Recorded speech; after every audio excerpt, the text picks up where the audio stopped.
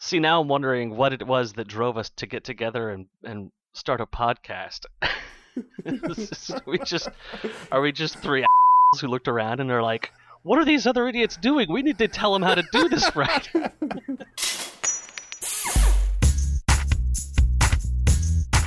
You are listening to PHP Ugly episode 26, recorded September 1st, 2016. On this episode, Eric discusses his adoption of a new editor, Atom.io. John expresses excitement over a client's acceptance of HA Proxy and Let's Encrypt. Thomas talks about his woes with Iron.io. And in the news, we discuss the Satis Composer package, our mention on PHP Developer, the latest on an old Dropbox hack, we try to end our dabbling in the Fig drama, and so much more. Let's get started. Hey, John. Eric, Hey, what's going on? Has it been a whole week? It's been a No, it whole hasn't. week. We did Friday last week. Well, six days. see, asked a trick question right off the bat. Just I was trying his to throw you intention off. is to screw us up. And it worked. Yeah. Oh, Has it really been a whole week already? Yeah, I think it has. Well- Wrong. It hasn't. Well, see, the important part is it's been a week, and within that week, Jesus. my kid started sleeping in his crib. Is he on he's the upside ceiling? down. Here. Is he a bat? Yeah. Bad kid. There's Eric's dream right there. Just, holy shit, man, I don't know what happened, but my kid's Batman. It's awesome. Oh, no, but that'd mean you were dead. Thomas, ask John. What's the first thing about? Oh my his gosh, kid? I got this crate of a ton of Batman onesies. They're awesome. It was like every onesie he could find. Like, I think he scoured the web and just piled it all into this box. It was huge. You know, oddly enough, if you have a bookmark folder, you can middle click on it and it'll just open up all of the bookmarks at once. So I'm pretty sure he just did that on his Batman onesies folder. He already had one set up. Yeah. Oh, yeah. It was pretty satisfying. Finally processing that order on Amazon. It's been sitting in my wish list for way too long. He's So, like, I yeah. guess I'm not going to have any more kids. I'll get it for John. And then when you announced you were having a kid, he thought, oh, that's much better. John can't wear these onesies anyways. Boy, so who's had a good last 6 days, if we're gonna be pedantic about it? Not me. I drove back in from Arizona this morning, from Scottsdale, Arizona. I was out there at a client's conference, so a conference that our client had asked us to attend, and it was one of those that just way out of our depth. Really?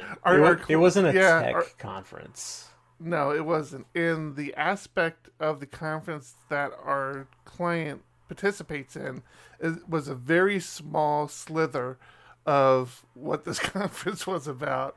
His conference was really about law enforcement. It's this law enforcement database processing system, workflow, service, and we have a client that utilizes a very small piece of it, but this conference was heavy on law enforcement, tracking of child molesters, just terrorist watch stuff. I mean, all this like really crazy hardcore security processes data. It sounds like you just bailed out a client. Are you speaking in code, saying that your client got arrested and you had to go bail him out? No, our client is involved with law enforcement. Yeah, see, there's to that a code degree. again. They use their system to find people like you. We'll leave it. I don't know what that. I have no clue what that means. You, Thomas. No clue what that Where's means. that? John wasn't very clear there, Thomas. He was speaking about you. Where's the sound effects? Where's that? Wait, should we just throw crickets in there? We'll find them. I'm sure they're there somewhere. What about you guys? What have you guys been working on? I know that I dabbled in Let's Encrypt before, and I had the pleasure yesterday of getting a fully automated system with HA Proxy and Let's Encrypt, where I can do automated certs, and I'm just ecstatic about it. Got Very that up cool. and running. Very cool. I don't know if we've ever talked about how we have quite a few clients that put us on retainer. So that's kind of what we do. We try to segment most of our developers into a client or two that they work on. So one of the ones that I work most of my time on is the one I talk about on this podcast a lot. So being able to get this piece in place was just incredible. I've been working on it for a while. I think I've had the HA proxy and a few web servers behind that set up now for probably 3 months. Not in production yet. They're obviously very scared to take that step. And today was kind of the first step in that. So I got a new system set up on it. I got Let's Encrypt set up to work on it. And they're actually pushing forward. So I'm so happy about this. For people who may be listening who aren't familiar with HA proxy, do you want to explain what that piece does? Yeah, it's literally just a TCP proxy. It sits there in front of whatever web server you're using, whether it's Apache, Nginx, Light HTTP, anything. Actually, it doesn't even have to be a web server. It could be MySQL or any other TCP service. It takes connections in and passes it to a backend or multiple backends somewhere else on another server. So it's like a round-robining system, or right. So the benefit to it is it's a load balancer. It allows you to switch out your web servers in the back end without coming down. So you can actually bring up new web servers, start pointing the HA proxy over to it. It's a load balancer, though. Yeah, it can be round robin or it can be sticky. I think it can do it based on where it remembers. Okay, you came in, you went to server 1, so every time you make a request, you're now going to go to server 1. Everything I've read said, unless you have to, don't do that. Just keep it on round robin, so that's what we're doing. And then, of course, Let's Encrypt is the free, not SSL. TLS. TLS service that allows you to have certificates on websites now. Which is another thing that this client is ecstatic about. So they're currently failing on their current web server. So I put a new certificate on here, and we failed right away because I didn't have it tuned properly. Today I got it all set up, and now they're getting an A+ pass on SSLLabs.com. So they're ecstatic. I'm so happy. Nice. I mean, just can't wait to actually get live traffic on this system. Yeah, people really love those ranking tools. Yeah, you talking about SSL Labs, or what ranking tools are you talking about? Like all the SEO tools that produce just a number that says 5 stars or thumbs up or all that stuff. Clients just go nuts over that stuff. This isn't so much SEO. This isn't really about SSL or TLS now. Just making right. sure. So no, I know. So for those that don't use SSL Labs, go check it out. SSLLabs.com. Put your domain in there, and basically it's going to give you a ranking or a grade A to F based on what your server is currently running. So if you're vulnerable to the Poodle attack or any of the other known vulnerabilities, your grade is going to come down. So it helps you make sure that your web server is set to the latest standards, I guess, for lack of a better term. I've been writing a whole rewrite of our system here and ran into a fun problem with iron.io where we're running a system that is using their version 2 queues, and they've decided that the version 3 queue upgrade is mandatory and have shut us out. And so now our queues are just failing, and we're trying to get things together, but the package doesn't want to work with Laravel 4.2. So they didn't tell you ahead of time that version 2 was going away? They just Not shut as it far down? as I know. Yeah, that's what I'm hearing. That's what I'm being told. So sudden, important, dramatic change required, and have to go in and fix everything immediately. It's funny because it's just a queuing system, right? Yeah. How much can it possibly change? And as somebody that runs an API service, you very rarely want to just kill your previous version unless you have to. Yeah, I know.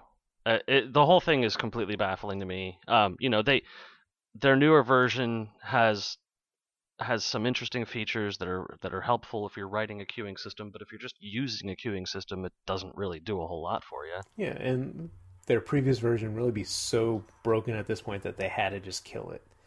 You would think they would have some way to run both side by side, sunset version 2 and say, hey, you have until X date, and even after that date, They can. Yeah, I mean, if we're queuing 10,000 items a day and paying them money for it, why would they shut us out all of a sudden? I don't know. Without some sort of manual communication, a phone call saying, "Hey, by the way, did you know we sunsetted this like last week and you're still using it?" Yeah, but I'm working for a company that's enterprise scale. We're pretty big, and actually figuring out who to make that phone call to and making sure that it travels down the line can be difficult. Yeah, that's the whole thing about companies that size is they very well could have been sending out emails or notifications. Yeah. Just going to the right. That's even more important. Person.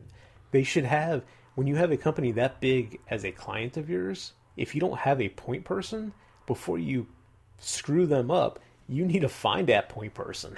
You don't just shut them off. Yeah. I would be, as that company, you get pissed off and you find a competitor. Yeah. I mean, Iron.io is not the only game in town for queuing services. I mean, think of it this way. You have to switch out your queuing solution now regardless. Even if you stay with Iron.io, you've got to switch out your drivers and stuff. Maybe now's the time you take the opportunity to find somebody that won't shut you off when you go to version 4. Yeah. Or you stay with version 4. I mean, that's the real problem, right? You've stayed behind on a Laravel 4.2 version, it sounds like, and they've kind of set their drivers for that. Yeah, but that's my point. They went to version 3. When they go to version 4, they got to screw them again. You might as well find somebody else at this point. Right. Yeah, there's solutions out there. Good luck with that, Thomas. Thank you.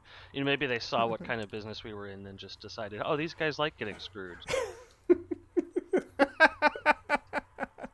So what have you been up to, Eric?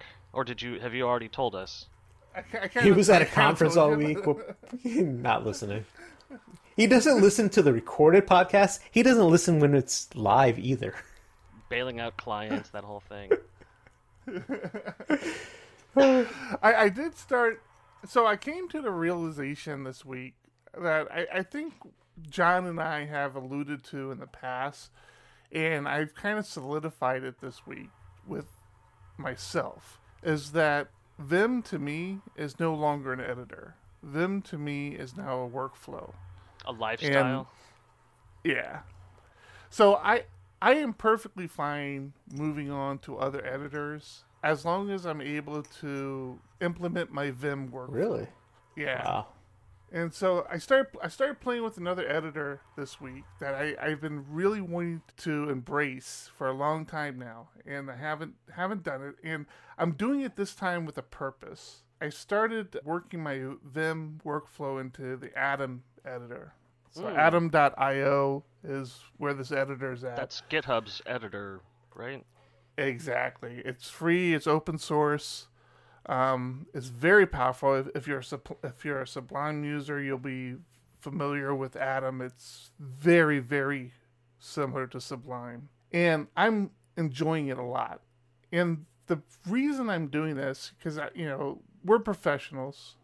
We have professional tools. We will pay for PHP Storm, but I'm constantly when I'm in the community doing user groups, whether it be a Laravel user group or a PHP user group, there's always people who just can't afford PHP Storm. It's not a lot to us, but again, we make money off of it. And to some people, that licensing fee is not something they're willing to dish out for their little side project that they work on every couple months.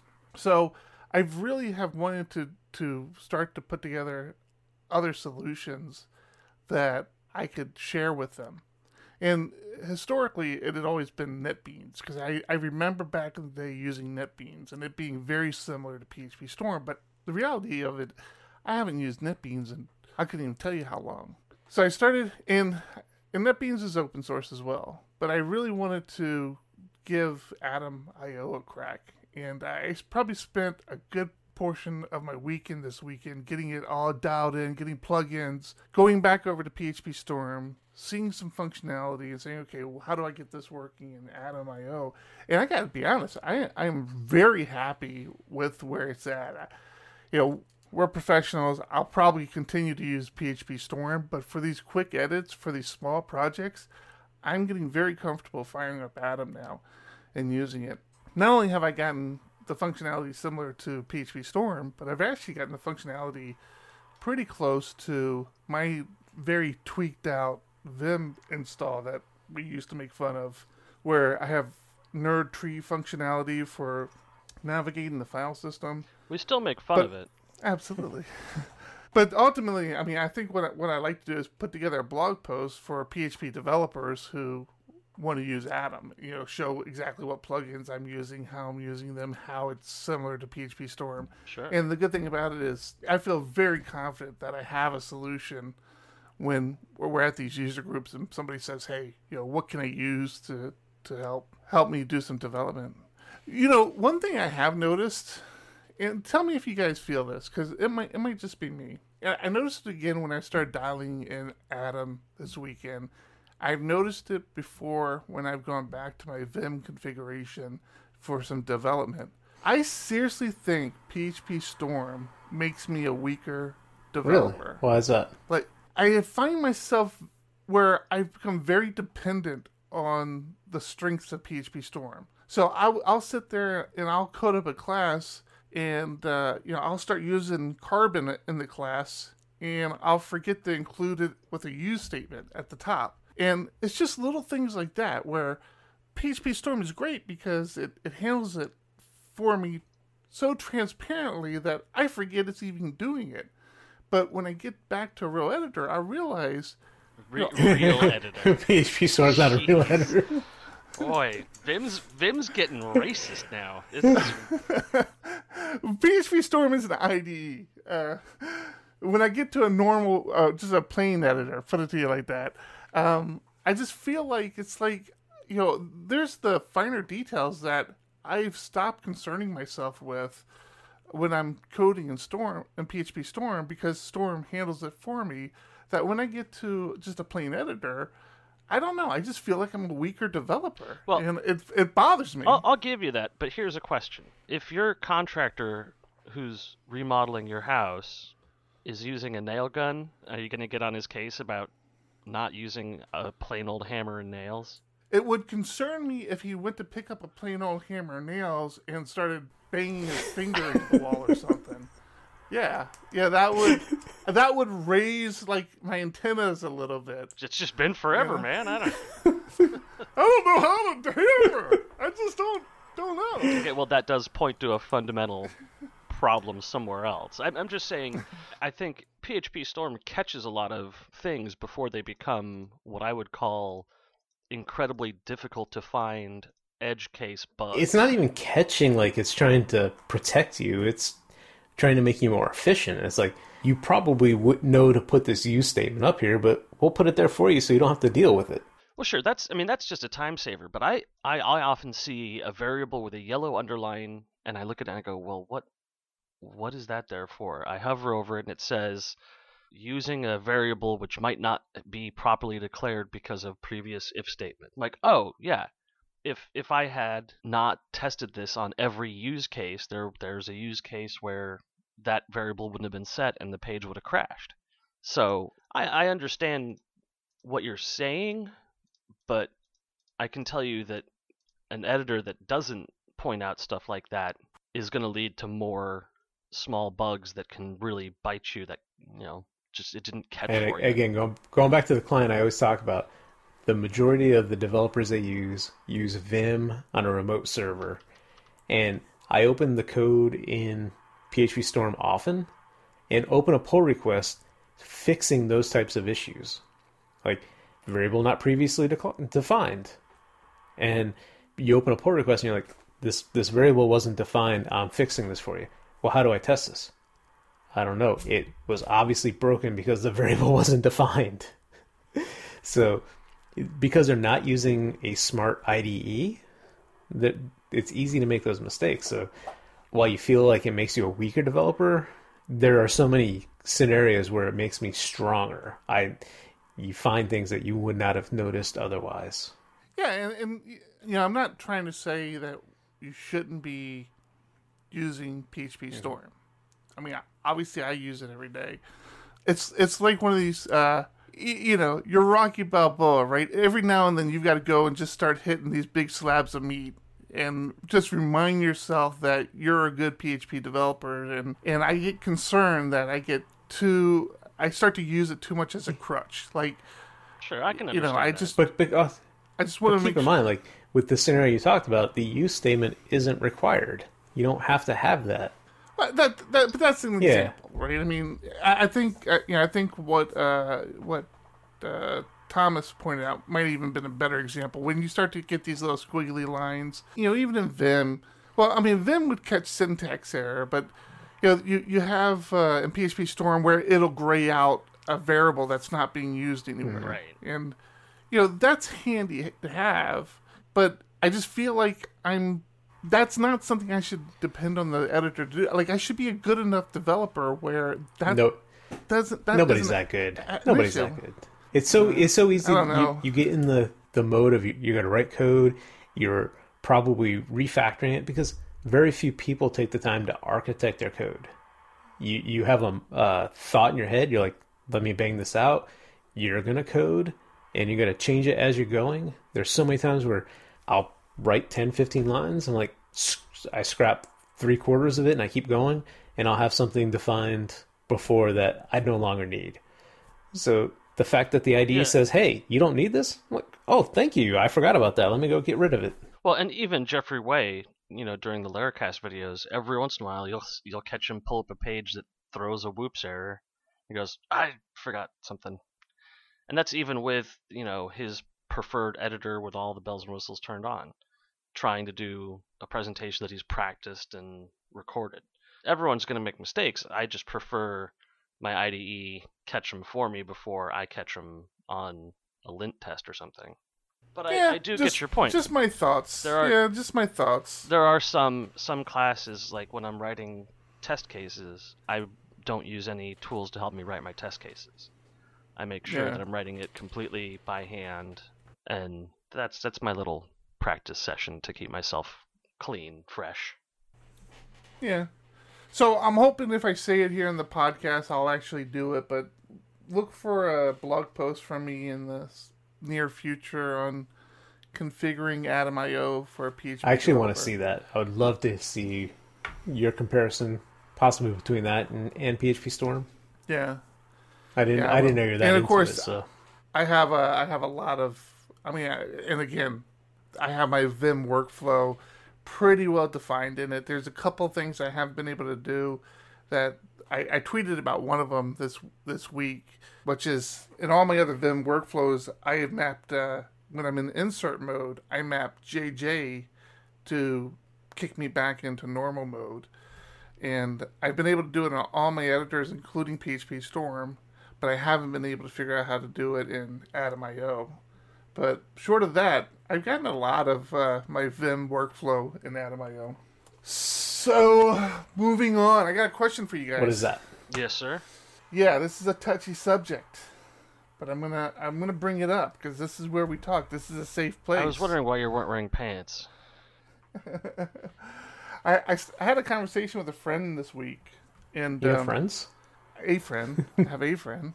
And it was about a sensitive subject that I know I've addressed in the past. I know on certain levels, John and I have discussed in the past. And I'm just curious about everybody's input on this. So this friend of mine had somebody working with him.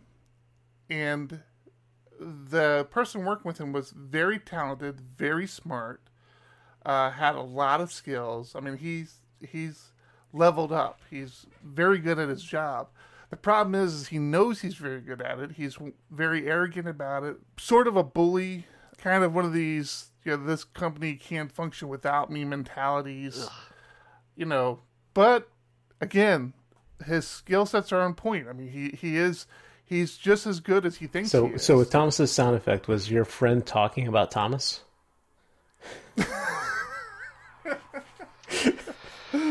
Now. Well, I needed a way to talk to you about this, Thomas. No, of course it wasn't you, Thomas. But we've all had these people. Like, we've worked with these people who are arrogant as hell. Well, that's a They're good question, dicks. though. Is that could it be me? No, Like, would I not? But would I know? What if I was an arrogant person, which that I know I am, but I try to reel it in. I've been made aware that I'm an arrogant person, and I've tried to not be a dick to people.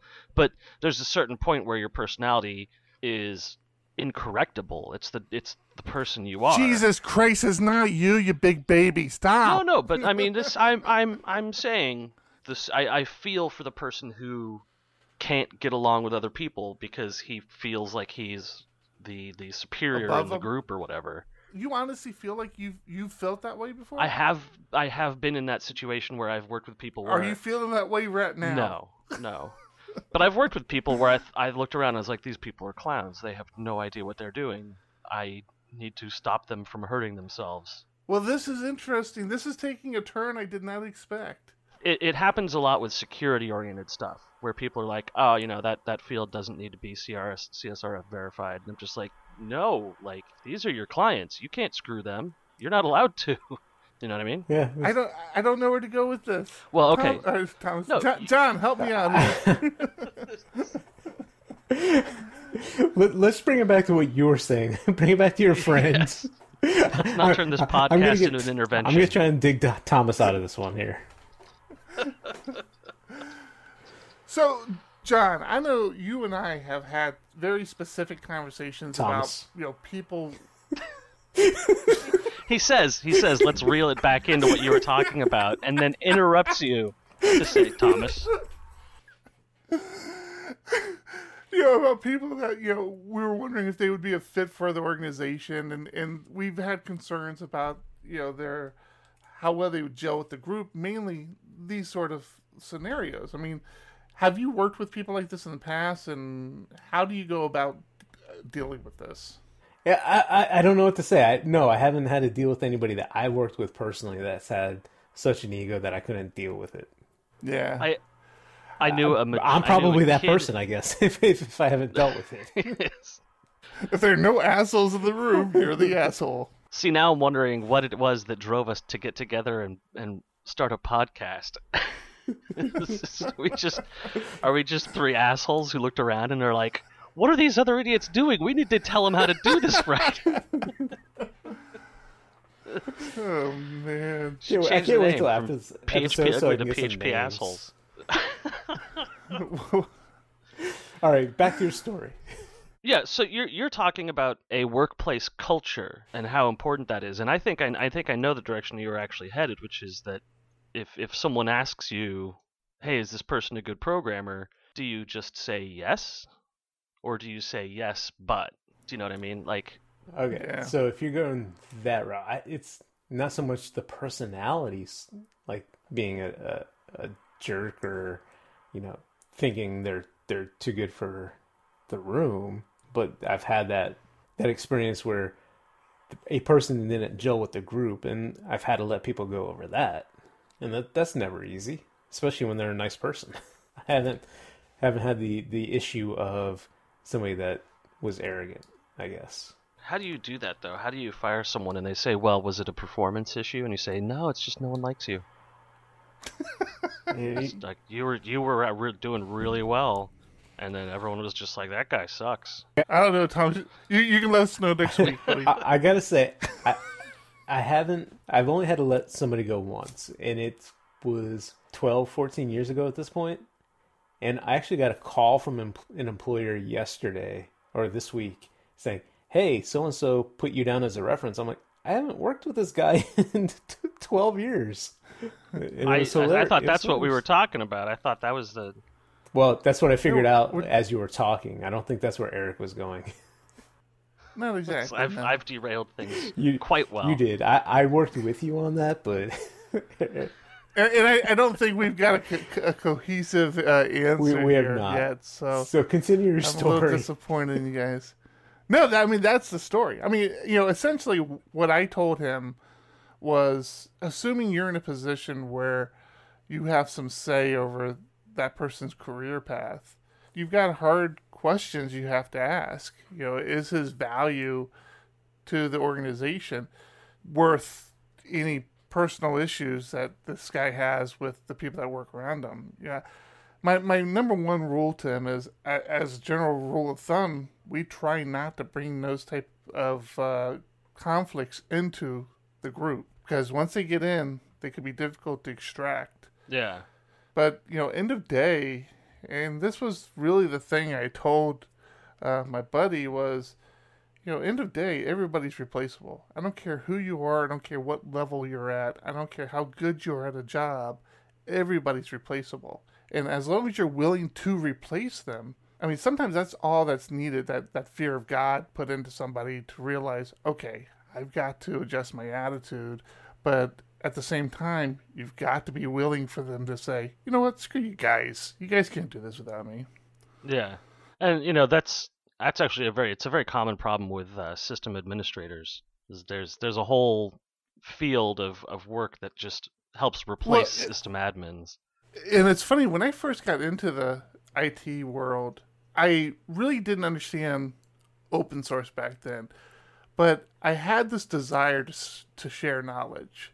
And I wanted to tell people how I did things. I wanted people to explain to me how they did things. And I realized that there's a whole culture of people out there, and sysadmins seem to be like top of that list, where no, they're not going to tell you how they do it because that's their job security. Yeah. They have their job because they know how to do this and nobody else knows how to do it. And it's that secret sauce that keeps them employed. Yeah, trade secrets. Yeah, and they protected that stuff. To the bitter end. Back when I was in college, so my first full-time job just thereafter, showing my age, back in 98, I worked on a database system called QA. I was just about to graduate high school back then. Yeah. See? I was graduating college. So they were in a lurch. Not many people knew this database system at the time. I came in, helped them kind of revamp everything they were working on, all their reports. And they kept telling me stories about how the person before me just refused to show them how to do anything. And my approach has always been, if I show you how to do this part, it makes you wonder what else I can do.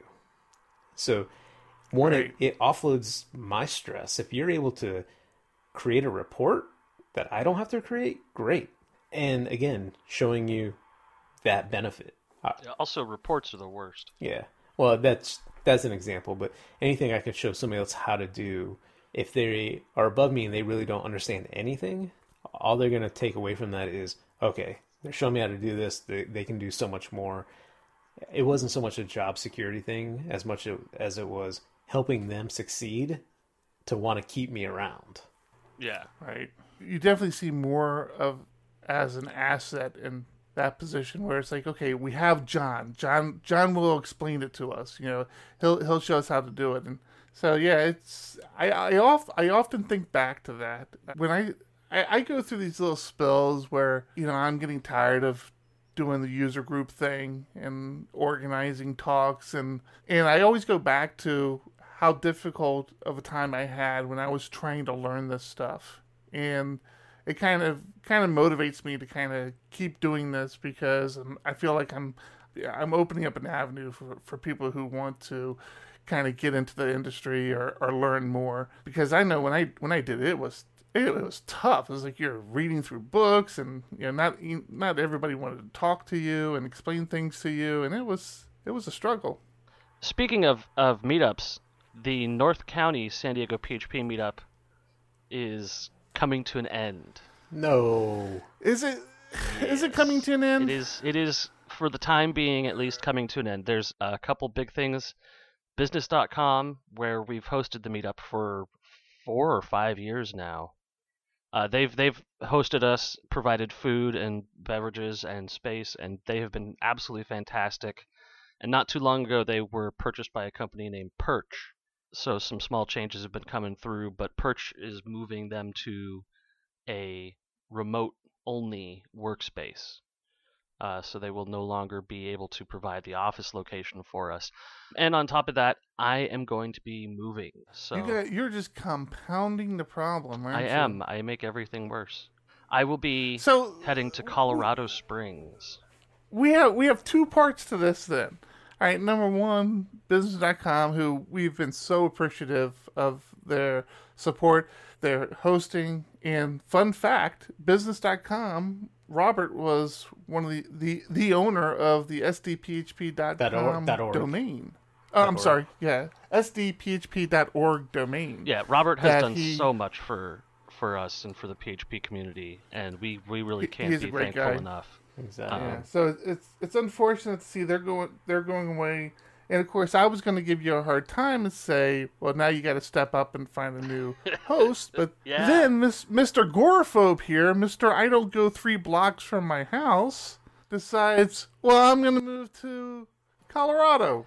Yeah, I'm sure we'll discuss why I'm moving in a future episode. You're moving because pot's legal there. That's why you're moving. Why does everybody jump right to that conclusion? Oh, wait, I did no, too. no. You know, No, I he's said the just same right. thing. I just Yeah, it's a. Am I right? It's 90%. was that a factor? Sure. Oh yeah. Was that a factor? No, Really? No, no, no. I'm moving there. I'm moving there for financial reasons, for personal growth. We have a whole topic about it. I'm sure we'll want to discuss, but it's coming down the line. We're looking at December-ish. So yeah, this will be my big goodbye to SDPHP Yeah. at this meetup. Unfortunately. Yeah, so it's not necessarily the end, though. I mean, if we happen to find somebody else who wants to take up the helm, find a new location, we'll help with the organization, we'll help find presenters. So it doesn't necessarily need to be the absolute end of SDPHP North County, but it is looking pretty bleak. It's sounding like the start of Colorado Springs PHP. Absolutely. A thing which exists and yet has no meetup scheduled or passed. So I will once I'm settled down there, I will try to be getting our sister meetup going so that we can collaborate, do remote presentations. Man, we've got to talk about the San Diego Laravel user group, too, man. I know. Yeah, it's Promises were made. I'll be there for you, buddy. I'll help you, buddy. What happened? Yeah, look at you. So you guys realize we're 30 to 40 minutes into this thing and we haven't covered one topic. I would say, gentlemen, we're pretty deep into our little podcast yet, and haven't talked about any news. Are there any news topics we want to fire through? Last week I was talking about deploying systems with the vendor directory included. Do you remember this conversation? Yes. I still don't believe you Today, but yes. Today there was a fantastic article about using a system called Stasis to essentially clone everything that a Composer JSON needs into a local system, a local web server that will host it all with a slight tweak of your Composer JSON file. So you basically give it a JSON file, a Composer JSON, it builds up a web server that downloads everything and then starts hosting it, and then you just add that web server's IP as a repository, and now everything is pulling from your downloaded offline backup of your library of your packages. Yeah, so Stasis isn't new. Right. No, Right, but for a while. it's a really great article that breaks down why you would want to do this, how you would do it, and it even goes as far as to have troubleshooting steps for if you can't get it to work on Windows, then here's a homestead change you might need to check out, or a Wi-Fi extender issue. So it's a great article, and I really will be implementing this at some point soon for some of my testing systems where I have to rebuild all the time. And it's funny, we're sitting here calling it Stasis, and it's Satis. S-A-T-I-S. Satis. They should rename it to that's- Stasis because that makes more sense. It does. I said that's not what was in the Right. board. I realize that as I'm looking through here. And I know I've seen this before, I just haven't implemented it. Oh yeah, status.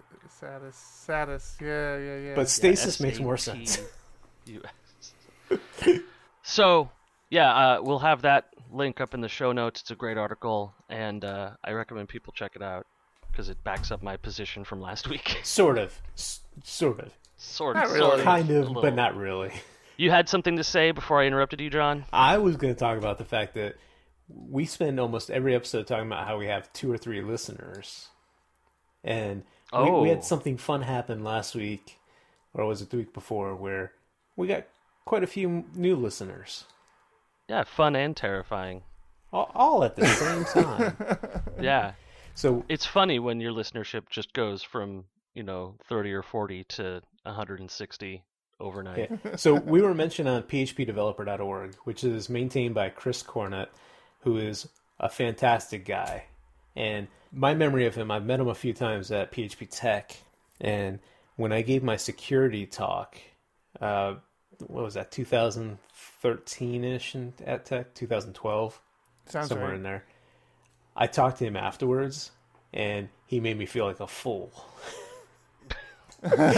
He attended my talk, and Super nice guy. he Just put me to shame. Just terrible shame. he is, and I made this stupid mistake. I try not to use the $_request global variable. Granted, with modern frameworks, they package that into some sort of request object for you. But when you're Sure. handling the request yourself, you should be using get or post. And in my example code, I was using _request. And I asked him afterwards about the talk, and he said, "Oh, it was really good, except this. You shouldn't be doing that." I'm like, "Oh, you're right." I felt so silly. You shouldn't have been wearing the VR goggles the whole time either. It was weird. That's what I do So when I'm yeah, out. What can I say? PHP developers mentioned Phil Surgeons actually tweeted that he was listening to one of the shows. Which was fun, So we've grown exponentially. We went from 2 listeners to like 7 listeners. Yeah. Yeah. And we probably won't talk about PHP Fig for a while. Because we're pretty clear we have no idea what we're saying. Yeah. Well, one of our rules No. is no politics here, and what's going This on? is true. What's going on with the Fig is a lot of politics. Except now the people on the other side are like, "Why aren't you covering our position? You cover the other side so well." Right. Yeah, and well, that's the thing I wanted to bring out is I think Thomas had captured it best, and unfortunately he had captured it, when we're having a conversation in Slack and not on a show or a tweet or anything. But he said that something that's important for them to understand is this is how it's being represented to developers on the outside. Like, we're not following everybody's, word by word, line by line positions on this. We are PHP developers who care about this, and this is what we see from the outside. This is our view of it.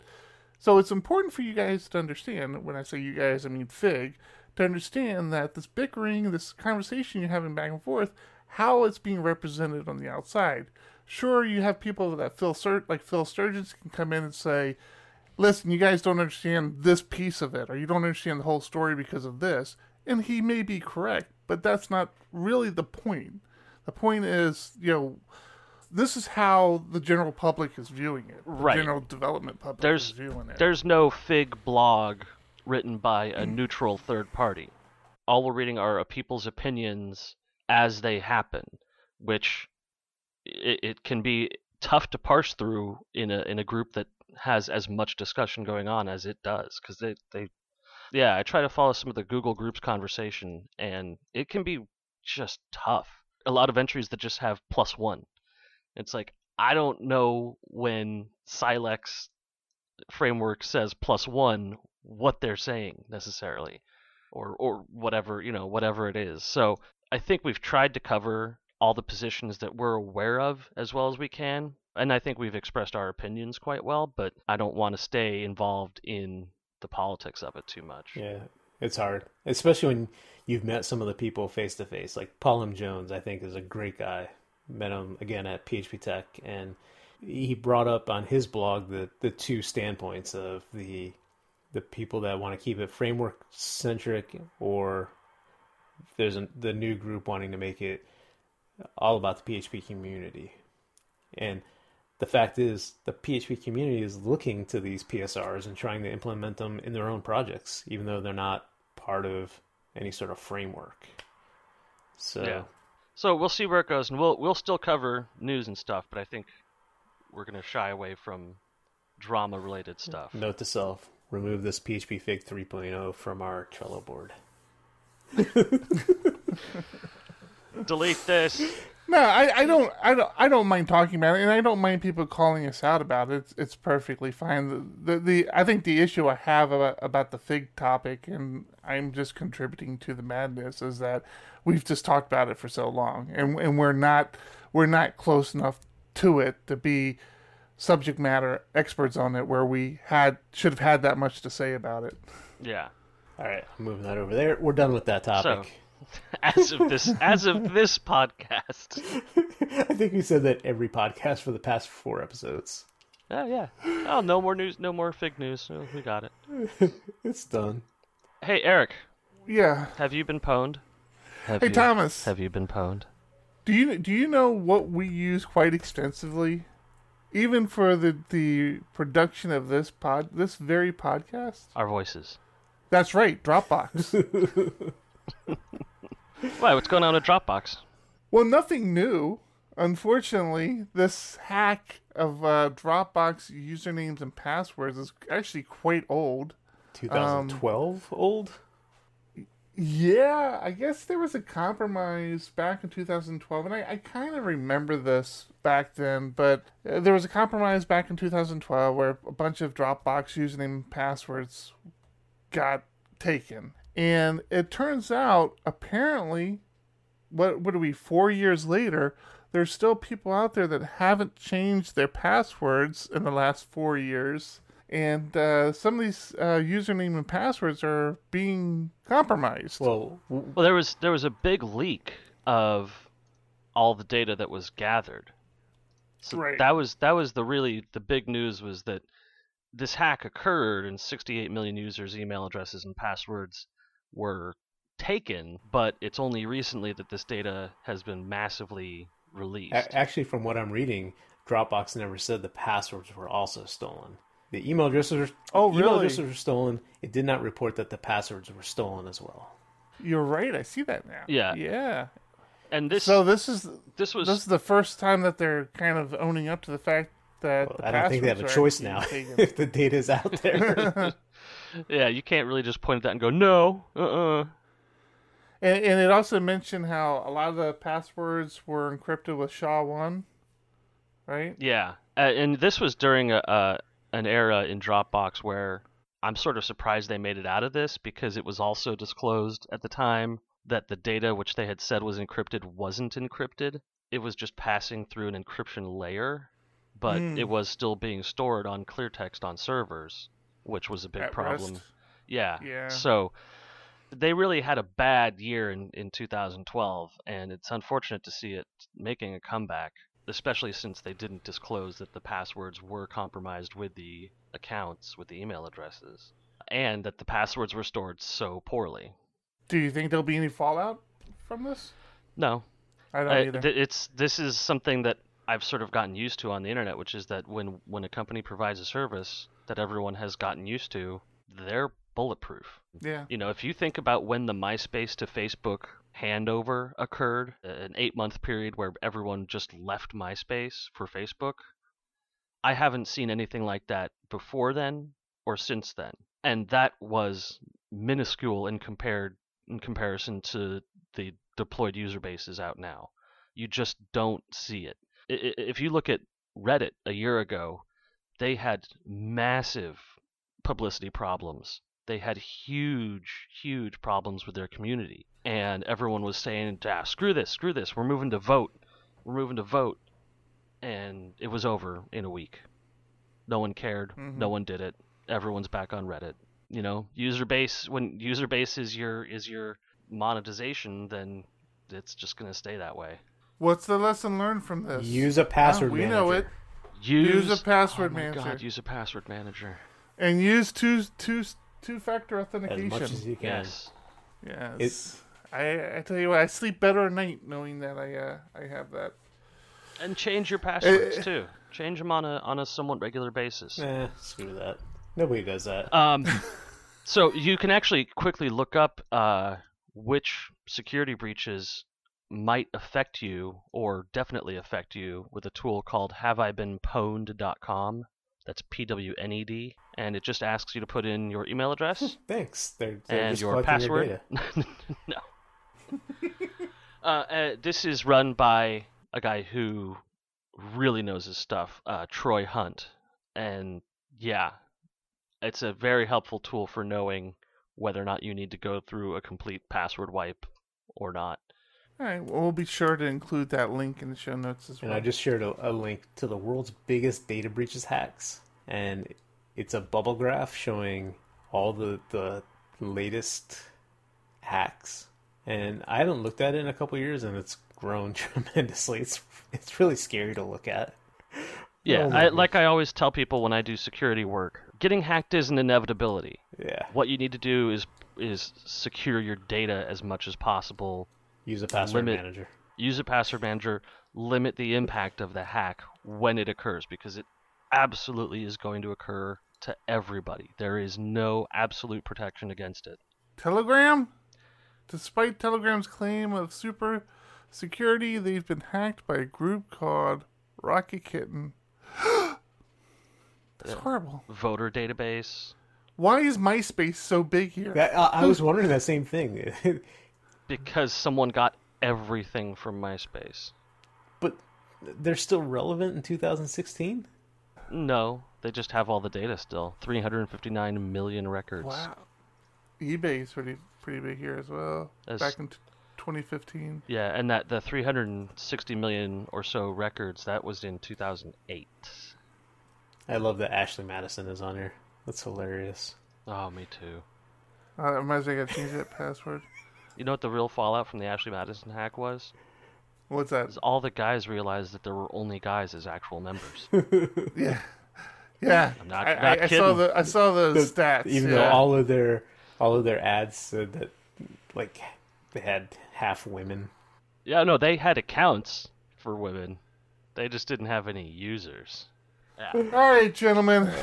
Listen, we do this every goddamn week. We end the damn show on negative news. I hate you two. That was positive. We were encouraging people to use a password manager. Yes. Also, I think just the nature of news is that it's negative. All right, we'll end it on a positive note. PHP 7.1 release candidate 1 was released. Absolutely. That's positive. Locked in, feature complete. Vue 2.0 RC4 was released as well. Positive note. A couple of releases moving us forward. There we go. That's fantastic. All right. So we're going to wrap it up with those two positive notes. You know YouTube is censoring people now? What a dick. Well, it depends on who you are. That could be a positive. If I can't be happy, no one can. Listen next week for that exciting story. Exciting, yes. Okay, this has been another exciting episode of PHP Ugly. I'm Eric Van Johnson. I'm John Congdon. I'm Tom Rideout. Use a password manager. Keep it ugly. Thanks for listening to this episode of PHP Ugly, and a special thanks to our sponsor, the Diego Dev Group. If you are looking for developers who care about the code they create, the communities they build, and the solutions they implement, then you want to reach out to the Diego Dev Group. You can find the Diego Dev Group at www.diegodev.com. Links and show notes from this episode of PHP Ugly can be found at www.phpugly.com.